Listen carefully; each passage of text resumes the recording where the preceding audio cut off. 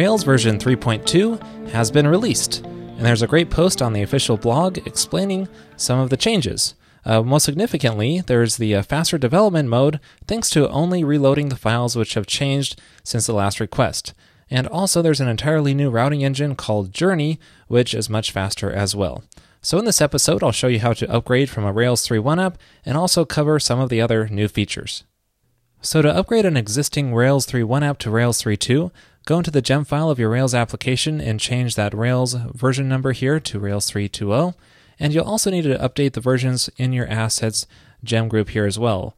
Sass Rails should be 3.2.3, and the Coffee Rails should be 3.2.1. And you may also want to specify the Uglifier version number to be greater than or equal to 103, because that's what's generated by default when you make a new 3.2 application. And then next, run the bundle update command to update to that latest version. There are some additional environment configuration you may want to set to match what is generated in a new Rails 3.2 app. To do this, go into your development config file, and at the bottom there, I'll just paste in a couple of configuration lines. One for setting mass assignment sanitizer to strict, which will basically raise an exception if the mass assignment goes against the protection, which is really a good thing to do so that it helps debug those situations.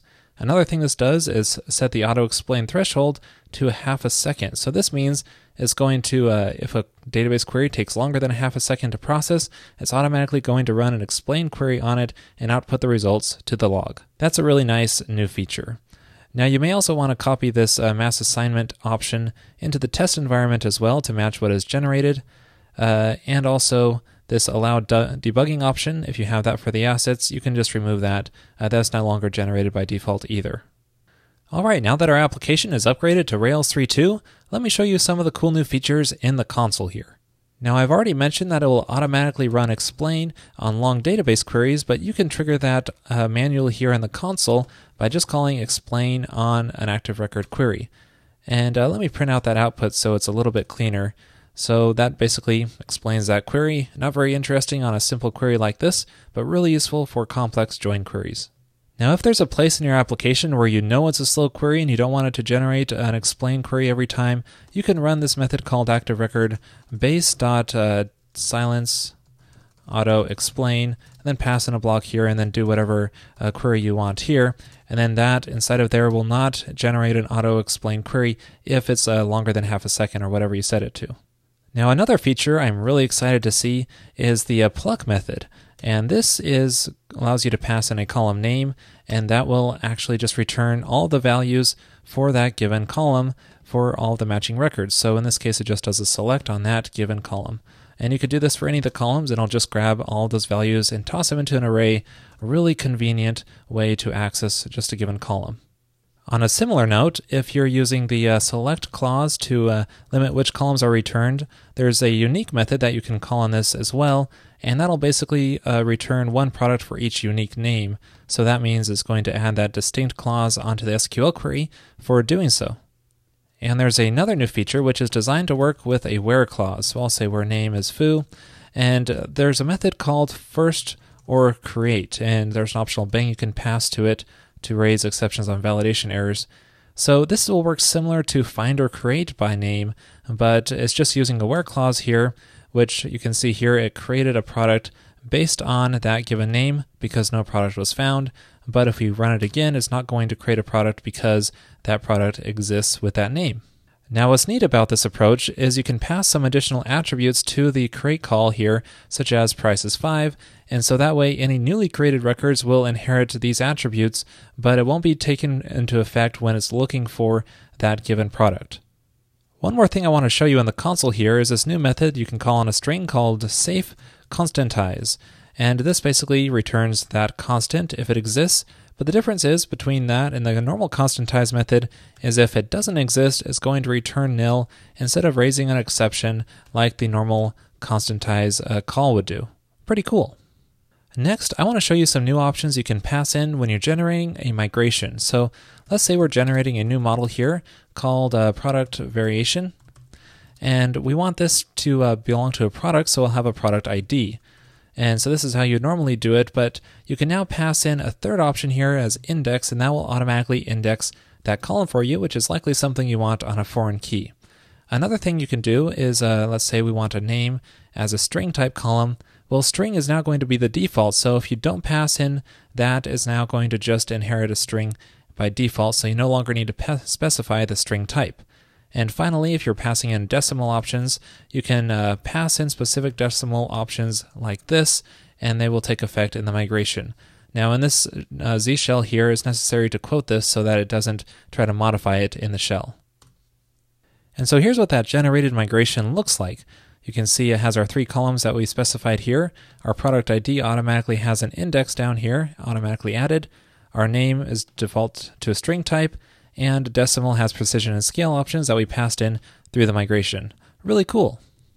Speaking of generators, when you generate a new Rails application with the Rails new command, you may have some options that you always like to pass in here.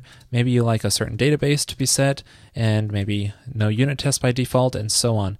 Well, you can always set these options by default by passing options into the Rails RC file in your home directory. So let me just echo these options into there. And then next time we run Rails new, then it's going to generate that with all those options. And you can see that if I scroll up here that it says it's generated that app using those options in my Rails RC file. Awesome. Now another neat feature is that Active Record comes with a new way to define key value storage. For example, we have our product variation model here, and let's say we have some attributes such as color or size that we don't really want to be separate database columns for each one. It would be nice if we just had a single column we could store maybe a hash of attributes in. Well, you can now pass in a call to store and then the name of a column such as properties. And then you can define accessors for conveniently accessing these given properties such as color and size and whatever other attributes you want. Now I'll still need to generate that properties column, so I'll use this command here to generate the properties column. It's a text-based column, and generate that so that way I have a place to store the values, and I'll run the migrations to add that column. Now let me show you how this works inside of the console here. First I'll create a new product variation, and then when I do so I can assign those attributes just like I would in any other columns or on the database. So assign those, and now I can access them just like I would other attributes. And I can also access them through the properties hash like I would before if I were just to serialize a hash or something. Now of course, because these aren't actual database columns, you can't really search by them, but it's still a convenient way to manage a hash of attributes. There's one more feature that I would like to show you here, and that is tagged logging. Now you normally do this in production, but I'm going to set this in my development config file here just to show you how it works. There's a config option called log tags, which is new in 3.2, and if you can set this to an array of attributes that are actual methods that are going to be called on request. So you can say UUID, which is a new method in Rails 3.2, which is going to return the unique request ID so that you can determine which request this log came from. And so you can add other options here, such as remote IP and any other attributes you want to log about the request. So now when you start up the application and make a request, you can see that anything that's output by the Rails logger is going to be prefixed with the request ID and the remote IP address or whatever other attributes you choose to tag to the logs. So this becomes really useful in production if you have multiple Rails instances writing to the log at the same time. This way you can separate out which log is associated with which specific request. Now take note that some log entries insert multiple lines, such as this started line entry. It's actually going to apply to this line right here, so take note of that when you're parsing through the logs. Well, that's it for this episode on Rails 3.2. A lot of great new features here. Encourage you to try it out. Thanks for watching. In the Pro episode this week, I will walk you through each of the middleware that's provided in a Rails app, so this way you get a better understanding of what's going on behind the scenes when a request comes in to your application. To watch that episode and all other Pro and Revised episodes, just head on over to railscast.com/pro and then sign up there for just $9 per month.